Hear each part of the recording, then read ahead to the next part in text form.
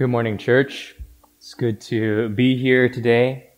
For all of you who are listening and tuning to this online, glad to be able to at least see you virtually like this. I can't actually look at you, but you can see me. But I hope that if you have your Bible with you, grab it and turn with me to Matthew chapter 7, verse 12, where we're going to be continuing on in our Sermon on the Mount series.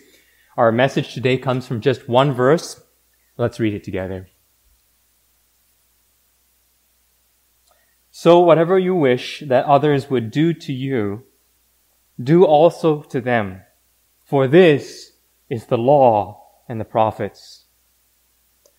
The verse that I've just read today is one of the most well-known verses or proverbs in our culture. Now, the words golden rule aren't actually found in scriptures, even though you might see them as a little heading in your Bible. It's not part of the text. And it's possible that the name came from the 3rd century Roman emperor named Alexander Severus, who wrote it basically on his palace walls and also the walls of public buildings. Severus himself was not a Christian, but these words had made such a huge impact on them that he basically made it his own personal motto for life. And therefore, he was actually quite kind to Christians during his time. Now, whether you're a secular or whether you're a religious person, there's no question that the golden rule really feels just right. And there's a sense of rightness and goodness and appropriateness about it. It makes sense without a lot of explanation. In fact, I read about how a British TV studio a couple years ago, 2005 I think it was, surveyed some 44,000 people in an attempt to create a new set of 10 commandments. And it's really interesting. Guess what the response was? What is it that people chose to be the number one commandment if they had to rewrite it? And it was this. Basically the golden rule. Do unto others. Treat others as you would want to be treated. Now what's interesting is that if you think about this, despite the fact that some 99% of people would agree and feel like it's right, and probably the vast majority of those 99% who would agree with it would also say that, yeah, they do try to live by the golden rule.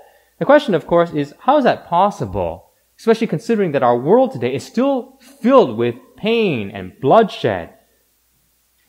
And the question for us is, how is that possible if really we are living by this, and this is what people say that they actually believe? Part of the reason why I think there's this problem is because our North American sin tendency actually results in us grossly overestimating our own goodness, intelligence, competence, and you name it, basically, and so on. And you can see this, for example, like in a survey that was done of the University of Nebraska-Lincoln, and it found there that 94% of their faculty rated themselves as being above average in their teaching ability. Now, I found another stat that also said that some 80% of people think that their driving skills are above average. I mean, you could go on with this, but do you see the point? The point is that, especially for us North Americans, there is a significant disconnect between what we think we are and what we actually are. Stephen Hine is a psychologist at the University of British Columbia right here, and he has noted that research shows this, that Westerners have a strong need to view themselves in positive terms. The vast majority of North Americans score above the theoretical midpoint of self-esteem scales. They report unrealistically positive views of themselves and engage in various compensatory, self-protective responses when confronted with threats to their self-esteem. So, in short, what he's saying is that we North Americans think way too highly of ourselves, and we get really mad when somebody tells us that we do. See, unless you realize this, actually, you will actually never be able to receive criticism and to change for the better. And whether that's your boss talking to you or God talking about your spiritual life, the end result is the same. You just get mad. You think, I'm fine. I'm okay. I don't need anybody's opinion. I've got a pretty good head on my shoulders here. Now, the truth is, although many of us think that we live actually by the golden rule, and we preach it as well, I think it's actually very unlikely that we do, given what the golden rule actually is. Let me reread this verse again, and we'll begin to unpack this bit by bit, okay? Verse 12 again. The text says, "So, whatever you wish that others would do to you, do also to them, for this is the law and the prophets." Okay. You see, the language that Jesus uses here is very simple and it is strong. And he says, what you want others to do for you, that's what you are going to do for other people. So you do that to them. And then Jesus actually makes a monumental statement here using the word for. And by for, what he means is that if you do this, if you do to others what you would have them do unto you, this is connecting, or you're fulfilling the message of the law and the prophets, or the Old Testament. In other words, he's saying there is something about what you do here, if you live this way, that you fulfill the scriptures. Now, I'll have to unpack that later a bit more, but just hold that for a moment. Now, I know that some people have argued that the golden rule is not unique to Jesus, and that it's found in other cultures and so on. Okay. So there are some examples that are similar, I would say, to this. For example, Isocrates, a famous Greek rhetorician, said this: "What stirs you to anger when done to you by others, do not do to others." Jewish Rabbi Hillel said, "Do not do to your neighbor what is hateful to you. This is the whole Torah," and the rest of the commentary. Rest is commentary. Chinese philosopher Confucius said, "What you do not want done to yourself, do not do to others." See, okay, do you know what's common to all of these? And the answer to that is that they're all framed in the negative. See, it's all do not as opposed to do. And this negative form of the golden rule is the one that's more common, and in fact even has a name, and it's often called actually the silver rule. Now the question that we need to ask is there actually a difference between the silver rule and the golden rule? And the answer to that is actually yes, there is. And though they're very similar, and we can find examples of the silver rule in antiquity, there's a huge difference because the effect of it, I think, is very, very different. See, the silver rule is something that can actually be codified into law. And you can actually force people to live according to it. It's actually very easy to make a law that says, for example, don't steal or commit adultery, don't murder, and then you jail people who actually do such a thing. In fact, I would say that because of sin in this world, this kind of law is actually essential and necessary to have in a fair and just society that is ordered properly so that evil cannot run rampant and flourish and is properly restrained. But the golden rule that Jesus talks about here is not simply a negative, it's actually about positive action. And positive action is not something that you could compel by using the law. So for example, you will never find in Vancouver a law that says, "Thou shalt love thine coworker."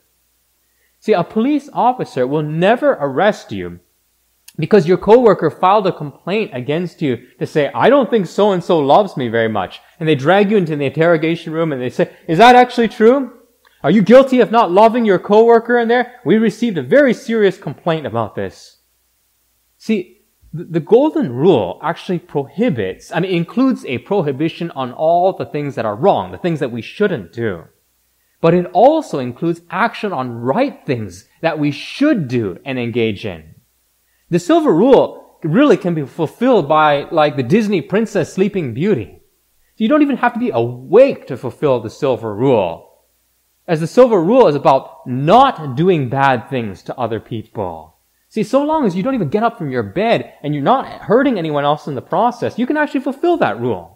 But the golden rule is so different because the golden rule can't be fulfilled in that way. The golden rule demands activity. Now, unfortunately, I think that the silver rule is actually closer to what the majority of us Canadians actually live by. And you can actually see it in our sort of apologetic, typically Canadian speech. For example, we don't say, "Excuse me, could I use the bathroom here?" More often than not, I hear Canadians saying something like this, "Hi, I'm sorry, but excuse me, sorry to bother you, but would it be okay for us to borrow your bathroom?" And if you just stop and you think about that kind of speech, you realize just how hilarious it is coming out of the mouths of Canadians. A sentence does not need 2 sorries and an excuse me. Also, no one borrows a bathroom and returns it like 15 minutes later. I mean, we use this sort of language because in our understanding of the culture and the way that we talk, we do our very best to try to not be imposing whatsoever, and so we talk this way. I actually never really realized this about ourselves until I hosted an American friend who came to live with me for 2 weeks.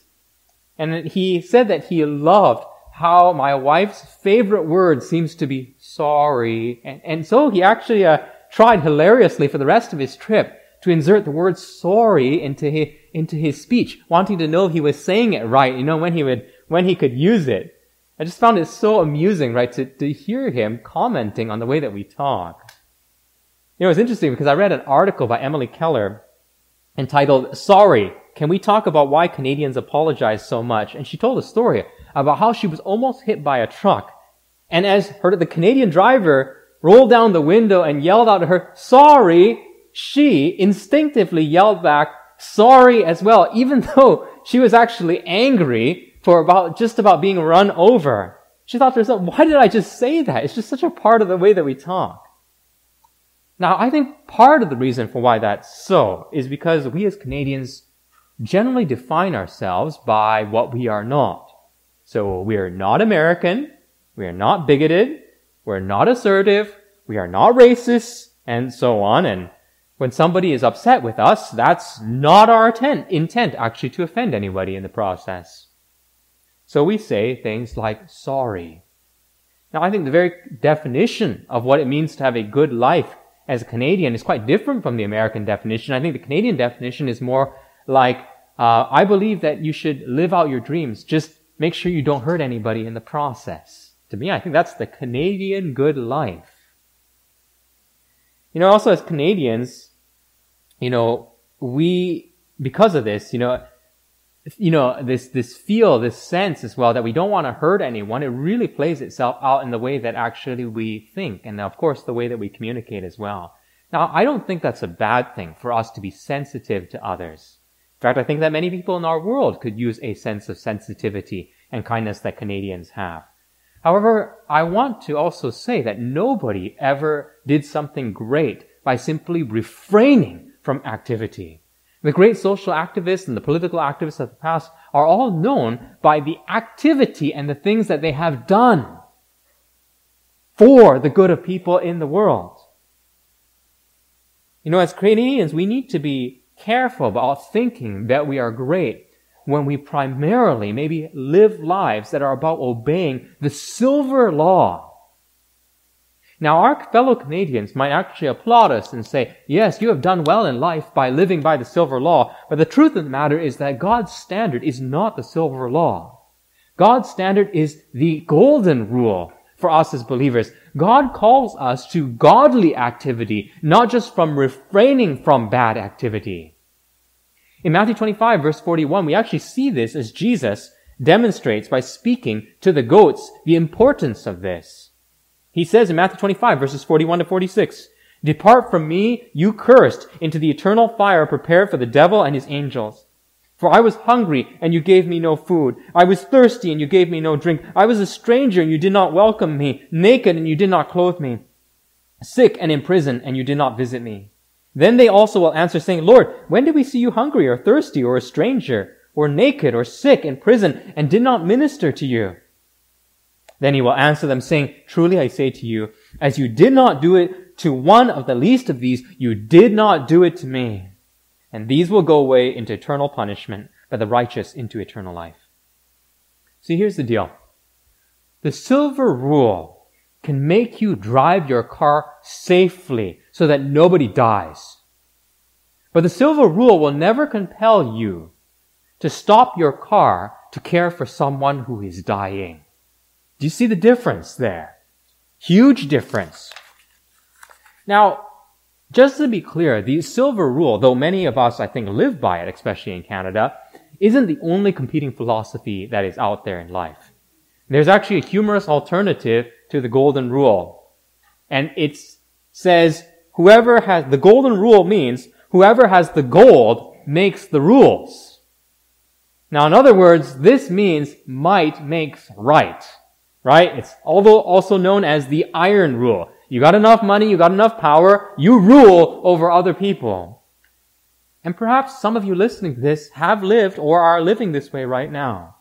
You wield your seniority in your company, your wealth, your position of power, your high status like a club, and you use it actually to compel other people to do your will, simply because you're stronger than them. You know, the truth of the matter is, this kind of Darwinian practice is incompatible with being a Christian. As Christians, in order to be great, we must become the least and the servants of all.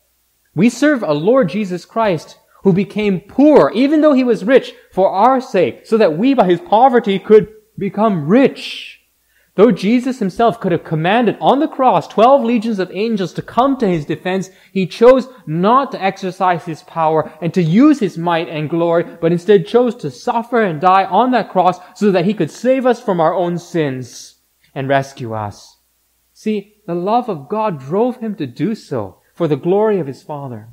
See, the iron rule is not only animalistic, but it's an affront to God. And if you live like that, you do not live according to the will of God. Here's another one that's colloquially called this, perhaps the anti-golden rule, or sometimes known as the children's version of the golden rule. And it reads like this: do unto others before they do unto you. And it works like this, okay? This is how the logic goes. Premise 1, the child's mind. Lego blocks are so fun. Premise number 2, other kids like having fun. Logical connection at that point. Conclusion, other kids will take the Lego blocks in order to have fun. Therefore, light bulb goes off in their head, I had better take them first. Now, you could see this thought process in kids all the time as well, how they do this, whether it's at daycare or in your home, fighting with their siblings or so on. But the same thing actually applies to us as adults. For example, during COVID-19, premise number 1, hand sanitizer protects us from COVID. Premise number 2, the amount of hand sanitizer is limited in the midst of a pandemic. Conclusion, hand sanitizer will sell out in the midst of the pandemic. Therefore, light bulb moment, I better go out and do it first. That's how we think. Now, I don't think there's anything wrong in wisely stocking up provisions and collecting things for ourselves. There's prudence in doing so. But doing this in such a way that your neighbor is harmed and you hoard to the exclusion of the benefit of other people is not only uncharitable, it's unbiblical. Now, that's the proactive version of this rule. I have to say there's also a reactive version of this rule. And that is, do unto others as they have done already to you. In other words, this is called get revenge. Again, this is not godly. The Bible teaches us that vengeance is mine, says the Lord. I will repay. We are not to take matters into our own hands. Think about it. If Jesus Christ had avenged himself on those soldiers who crucified him on that cross, you and I would still be dead in our sins and trespasses, without hope and wandering without God in this world, doomed to an eternity in hell because of our sins. We are so glad that Jesus Christ did not repay evil with evil, but repaid evil with good. So as children of grace, we cannot live selfishly in our lives. We cannot live by an anti-golden rule. There's another one, let me give this to you, that our culture also preaches and that I have called the boomerang rule. And that is, do unto others and eventually it will come back to you. Now, I know what this means. It's kind of like, hey, in a positive sense, what goes around that's good actually comes back to you and will benefit for you. You pay it forward and hey, you'll get a good thing returned to you in the end of the day. The problem with this is that, one, it's not always necessarily true. And the second thing is that it's about ultimately selfish and personal gain. In other words, if you're not careful with this, it can actually turn people into tools. I serve you only because I hope to get something back from you. And if you cease to be useful to me, therefore I stop serving you. If you can't give me what is beneficial, I will actually perhaps have to discard you. And again, my point is Christians cannot live this way. We can't. Jesus, speaking about this in Luke chapter 14, verse 13, said to his disciples, "When you give a feast, invite the poor, the crippled, the lame, the blind, and you will be blessed, because they cannot repay you, for you will be repaid at the resurrection of the just." See, God demands that we give and give not just to people who can repay us, but that we give to those who can't repay us, and that is part of His will. See, the golden rule is not me-focused, but it's actually others-focused. It's not vengeful, but it's loving. The golden rule is not about getting, but it's about giving. It's not about might, but it's about empowering others. It says, do good regardless of how they treat you, how they think about you, or what they do for you in return. See, the golden rule shows you practically how to carry out the second and greatest commandment. That is to love your neighbor as yourself. What it does for us is that it concretizes this abstract concept of love and shows you actually how to live it out. See, if you only have the law and you don't have love, let me show you what happens with how you read the law. Look at Exodus 23, verses 4 to 5. If you meet your enemy's ox or his donkey going astray, you shall bring it back to him. If you see the donkey of one who hates you lying down under its burden, you shall refrain from leaving him with it. You shall rescue it with him. Now, imagine that you're a believer, let's say in the silver rule or the iron rule or the boomerang rule or the anti-golden rule or one of these other sort of laws and not the golden rule. And you saw your enemy's sheep being attacked, let's say, by a wolf. And the love of God does not live in your heart. You could say, well, that sheep is not lost, nor is it lying down under a burden. Therefore, according to the law, I actually have no legal obligation to go and rescue that sheep. In fact, it's kind of dangerous as well. Why should I get myself involved? But do you know what the difference is? If you live by the golden rule and the love of God saturates your heart, you will read the law differently. You will read this and you will say, he is my enemy, but God has put love for him inside my own heart. If that were my sheep, I would actually save it. And to do for him, to do for others what I would have done for myself, I need to act. I will save his sheep because I know that's what the law of love demands of me. See, God's law was never meant to be read in this legalistic, minimalistic fashion. It was never meant to be taken as a checklist of legalistic commands that could be rearranged, dragged out from this letter, to turned into a ladder that you use to climb your way to heaven and to earn yourself a place amongst the righteous. No, when the law speaks about things like adultery, murder, stealing, and so on, these are just illustrations of practically what it means to love your neighbor as yourself. See, you can't say, I love my neighbor while trying to steal his wife, his life, or his bank account. Right? You can't do that. See, sin drives us to chop up God's law, basically into this kind of ladder that we want to climb to get to heaven on our own, rather than seeing the law of God as markers that actually point us to the ultimate fulfillment of the law, and that is the work and person of Jesus Christ himself. The love of God that we see embodied in his life and his ministry and his death and his resurrection. That's what the law was for. And only when we understand the law of God through the lens of the love of God will we actually know how to rightly interpret it. Let me just say that the law of love is far superior to a law book full of, let's say, 1,000 rules.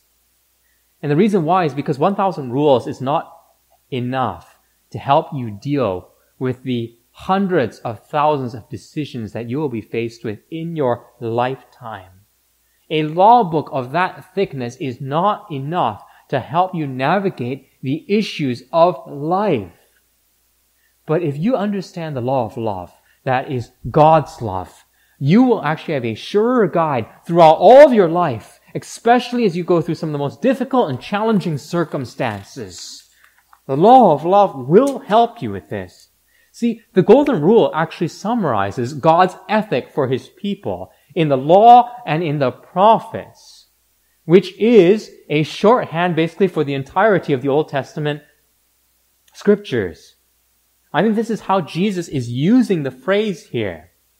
And He uses it in another place similar like this when He teaches the men on the Emmaus Road about how the scriptures actually prophesied and predicted the Christ's death and resurrection.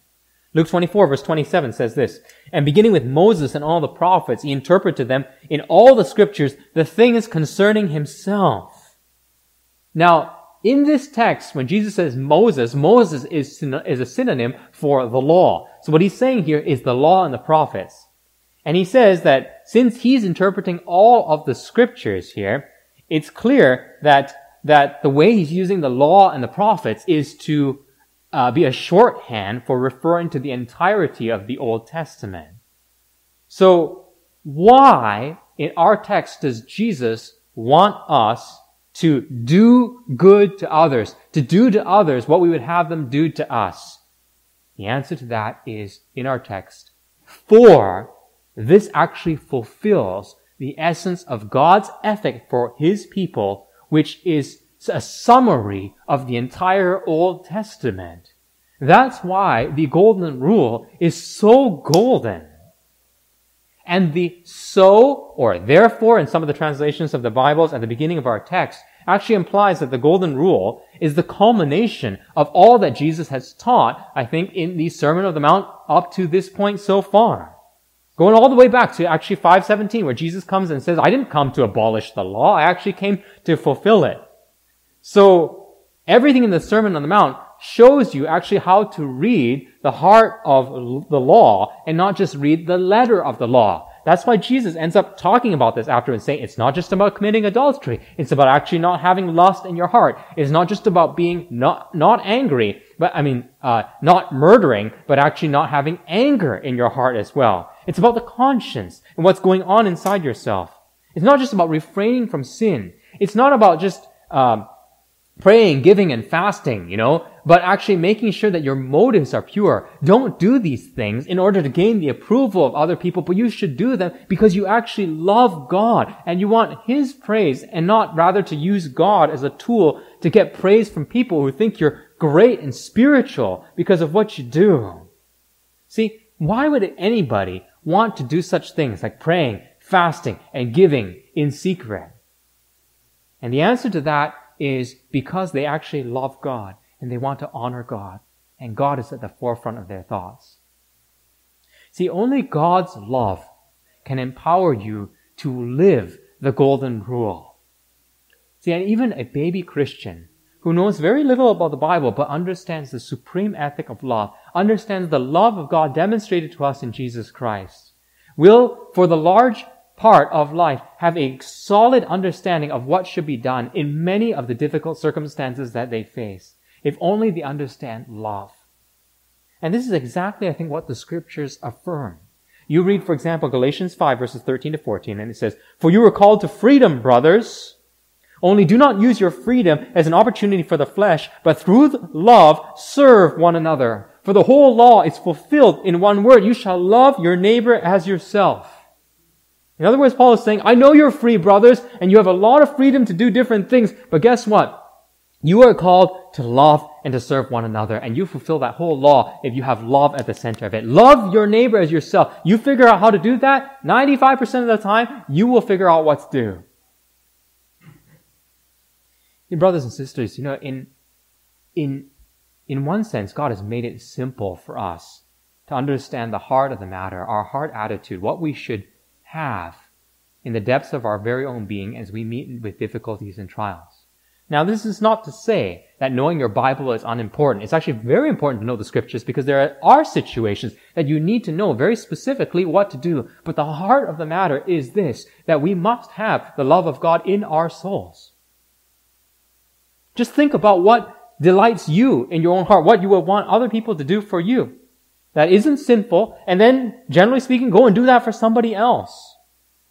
You know, the businessman who lives quietly and joyfully donates half the profits from his business is living out the golden rule, to the poor and the needy, is living out the golden rule. The friend who spends day after day, week after week, calling the depressed, those who are downtrodden, those who are in difficult times, just to encourage them, really shines really with the golden light of God's law. It is the breastfeeding mother of a tiny little infant who's so sleep deprived that she can barely think, let alone open up her Bible and read its pages. She is one who can still honor the golden rule by trusting God to help her to be patient and to be kind, to love her children, the rest of her children, and to love her husband, and to be a model as well for others in the midst of suffering. You know, a little child can fulfill this golden rule as long as they understand that as they're making little bookmarks to encourage other people and giving them out in Jesus' name because they want to honor God. I mean, they can also shine and gleam with golden light. And for all those who do this and live this way, this is the promise that we have for us. Our King will one day say in Matthew 25, verses 34 to 40, "Come, you who are blessed by my Father, inherit the kingdom prepared for you from the foundation of the world. For I was hungry and you gave me food. I was thirsty and you gave me drink. I was a stranger and you welcomed me. I was naked and you clothed me. I was sick and you visited me. I was in prison and you came to me." Then the righteous will answer him saying, "Lord, when did we see you hungry and feed you, or thirsty and give you drink? And when did we see you a stranger and welcome you, or naked and clothe you? When did we see you sick or in prison and visit you?" And the king will answer them, "Truly I say to you, as you did it to one of the least of these my brothers, you did it to me." Our Lord is saying here, brothers and sisters, you be faithful with your talents and with your very life, and you live a life that is filled with the love of God, and you will shine like the stars. You may not be a clever teacher, you may never get up and preach a sermon, but if your life gleams with the gold of the golden rule, people will be able to read God's word from your life. Now, I love the story that's told about W.H. Smith, who was a politician in the 1800s. And his secretary, Mr. Wilson, wondered why he often would pack his heavy papers with him instead of mailing them, as was the practice of many other ministers at the time. And Mr. Smith looked at his secretary and said to him, "Well, my dear Wilson, the fact is this. Our postman who brings the letters from Henley has plenty to carry. I watched him one morning coming up the approach with my heavy pouch in addition to his usual load, and I determined to save him as much as I could." Church, that's love. See, the law will tell you what the legal limit is for how much you can add to another person's burden. But only love will drive you to actually share that burden with them. See, friends, the silver rule does not require faith actually to live by. You can sleep and fulfill the silver rule. But the golden rule can only truly be fulfilled and lived by the power of God that comes through faith in our Lord Jesus Christ, so that you can give it all away. See, only the message of God's love through the Christ's death on the cross for sinners like you and me, only the forgiveness of our sins and knowing that we are recipients of grace upon grace and that we don't deserve any of this can actually melt our hearts of stone and drive us to be a people who are known for our love and good works and who can pour ourselves out for service to other people in the same way that the Lord poured himself out and spilled his own blood for us. You will love the unlovable because you will realize that you who were once unlovable were loved by God. You can dispense grace freely because you will recognize that you were a recipient of the free grace of God. You can give costly things to other people because God gave you the costly gift of his own Son. You will never stop searching for lost sheep. and chasing after souls to serve, leaving behind the 99 to go and search for others, because that is exactly what God did for you. Who are you to deserve the love of God? And yet did the Master not choose you for His own, to allow you to know His grace, to open your eyes to your own sin, and to free you from the shackles of your bondage so that you could live a life of love for Him? He did it all for you. How could you not, in gratitude, want to serve Him in the same way? It's a joy for you to be able, even though it's tough, to pick up your cross daily, to embrace your suffering and deny yourself. And as you walk and feel bowed down by the weight of your cross, and your head tips forward, you can see the footsteps of your Master in the dirt of the road up ahead. And your eyes and heart will be directed forward and upwards and be treated to a greater and greater vision of the heavenly city that lies just beyond the horizon of the end of your life, that becomes more and more crystal clear as the days go by, encouraging your heart. See, until you can say, the old me is dead. It is no longer I who live, but Christ who lives inside of me. You will never truly be able to live the golden rule. Only one who has completely died to self and has been born again can truly live for God and to live for others. Now, all of you who are listening to me today, friends, I want to ask you, what rule have you been living by? See, is it a silver rule that says do no harm and to other people? Is it perhaps an iron rule that says might makes right and you've lived exercising your power over other people? Perhaps you've been living according to the anti-golden rule that says get them before they get me? Or the boomerang rule that says give so that I can actually get from others? Do you want to be free? You want to know the joy of living the golden rule, of giving it all away? Do you want to know what it feels like to experience what Jesus said? It is more blessed to give than to receive. And the first thing you need to do is to turn from your sins and come to Jesus. Believe on Him for salvation. Believe in the gospel. Trust in Him. Understand that Christians, we are called to live lives of love.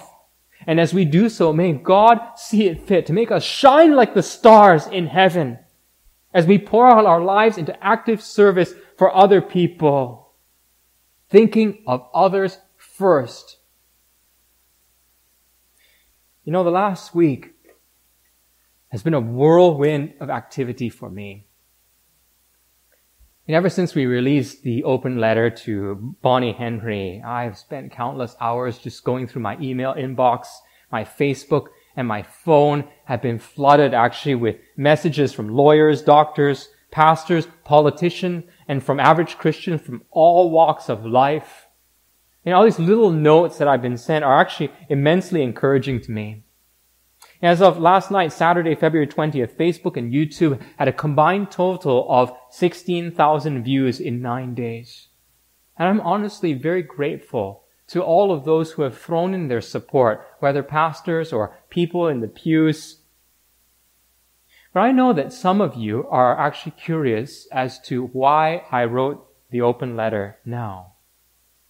And the truth of the matter is, I actually felt compelled to. I felt that the Word of God was in me like a fire, in my bones, and that though I'd actually been writing and rewriting since November, that burden actually increased so greatly that I actually had trouble sleeping, had trouble functioning anymore, couldn't focus. I could no longer handle hearing the cries of pain from God's people in BC, including in our own church, that are caused by these lockdowns that have caused, I think, the spiritual starvation of God's people by disallowing them to gather, to pray together, to study God's Word together, and to be able to worship God on Sundays together under any circumstances. I mean, how can I watch people pouring into pubs to drink alcoholic spirits when God's people are spiritually parched and dry and dehydrated? Poor children who can't even have a drink of the living water that comes through the Spirit of God. You know, when the last lockdown was extended indefinitely, I just felt like I no longer had any choice. If I did not move from just praying to praying and doing, I would be sinning against God by denying my talents and burying them in the ground and living by the silver rule rather than the golden rule. You know, the Church of Jesus Christ actually needs to gather to fulfill her function as a living temple, as the body of Christ, as a pillar of the truth. You know, God has entrusted to us the precious remedy against the terminal disease of sin, which if left unchecked will kill people, kill souls for all of an eternity. You know, my conscience feels the weight of my obligations to God, so that I'm willing to become all things to all people, so that by all means I might save some. At the same time, it is my sincere desire for my ministry to be conducted in a way that is God-honoring, so as to avoid giving any unnecessary offense to people through my speech and my conduct. You know, few people actually understand what pastors have done in this pandemic. And I'm certain that if any pastors are listening to this as well, that what I say will resonate with you. You know, throughout this pandemic, I have worked with those who have battled anxiety and depression, domestic conflicts, unemployment, and the list goes on and on and on. I have personally hand-delivered food to the needy in my own neighborhood here. I've opened up my toolbox to assist single mothers and others who were in need of simple repairs in their own homes. I've used my engineering skills to set up communication solutions for those who were stuck in hospitals and had no way for anyone to visit them as a result of the COVID restrictions. I've mopped the sweat-beaded brow of a drug addict struggling and through the pain of withdrawal as I cared for him. I have prayed with and supported a Christian health worker who contracted COVID-19 because she refused to actually stop caring for elderly COVID-19 patients. And though she was so sick and all of her non-Christian colleagues were afraid to go into work, the only thing that she could think of was wanting to get better so that she could go right back to work, right back into the thicket of the war zone, so that she could care for those whom other people were wanting to abandon. I met with and counseled a young man who wanted to meet with me because he was afraid to die as COVID spread throughout the lower mainland. And though we met outside with masks and sitting 6 feet apart, this did not stop God's word from working, and he found peace and eternal life through Jesus Christ our Lord and was baptized into our church family. And you know who I'm talking about, church. You know, I could go on and on and on about stories like this. I wrote publicly because I knew that many had written and that the majority had received no response. I wrote church because I know that how essential gathering is for many of you who are listening to me today. Some of you have just moved here literally to be a part of our church, and the church family is your only family that you have. Others of you are actually walking through trauma and depression and very difficult times right now. And all you want and all you need is actually to stand in the presence of other believers in the body of Christ that is with all of each other, just to be encouraged and to be reminded about how great and awesome our God is, and He sees you in your troubles right now and He loves you. That's all you want. And it breaks my heart, actually, to see you isolated like this.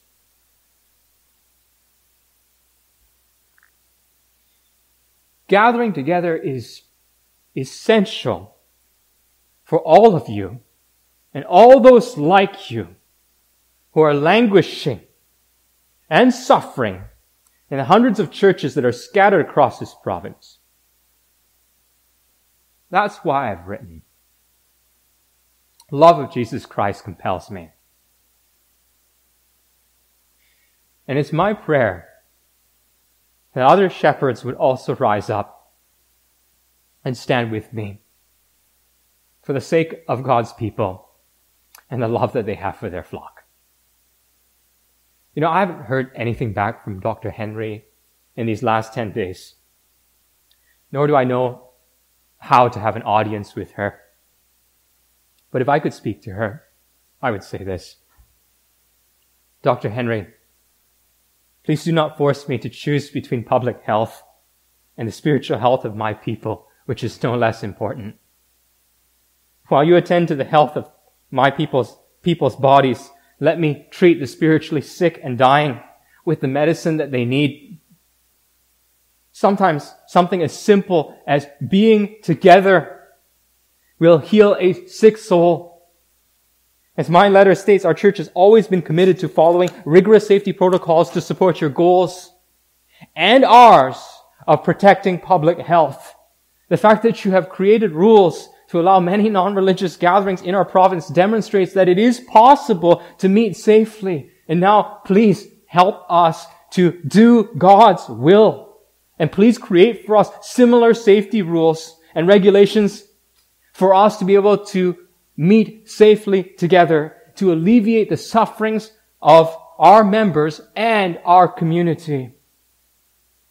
That's what I would say. Church, we are called to be a people who are devoted to good, who live by the golden rule according to the power of God that comes through His Son, Jesus Christ. And no matter what the circumstances are, church, right now, I know that our God is sovereign and that He rules over this pandemic right now, even here in BC. And I know that He hears His children's cries.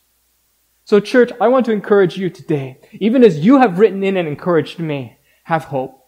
Have hope in a sovereign God who rules over kings, governments, and people everywhere and over human history itself. Have hope in this God whose steadfast love never fails. He who has saved us from the jaws of sin and death will deliver us even now as we call on Him and wait on Him.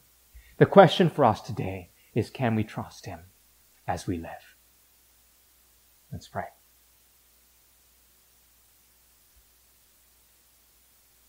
Father in heaven, thank you so much, God, for this text. Thank you for the joy that's found in Jesus Christ and how sweet His gospel is. How much you love us, God, to give us such a simple law of love to live by that everyone from the greatest scholar to a child can actually understand. And by so doing, God, live a life that is rich, transforms the lives of people around us and even the world. Father, I beg and I pray now for pastors everywhere that they would not give up praying, not give up shepherding, that they would love their people even through this. I pray, Father, for our BC health officials and all of our political leaders in BC. Give them wisdom, Lord. Grant us favor as well. Make a way so that your people might gather once again. And help us, O God, as a people to be winsome, gracious in our speech, gentle as doves, wise as serpents. Help us, O God, to have joy as we live proactively, doing good, living by the golden rule. Would you allow us to be a blessing to a world that is struggling with godly Christian activity? I pray this, Father, in Jesus' name. Let the love of Christ compel us. Amen.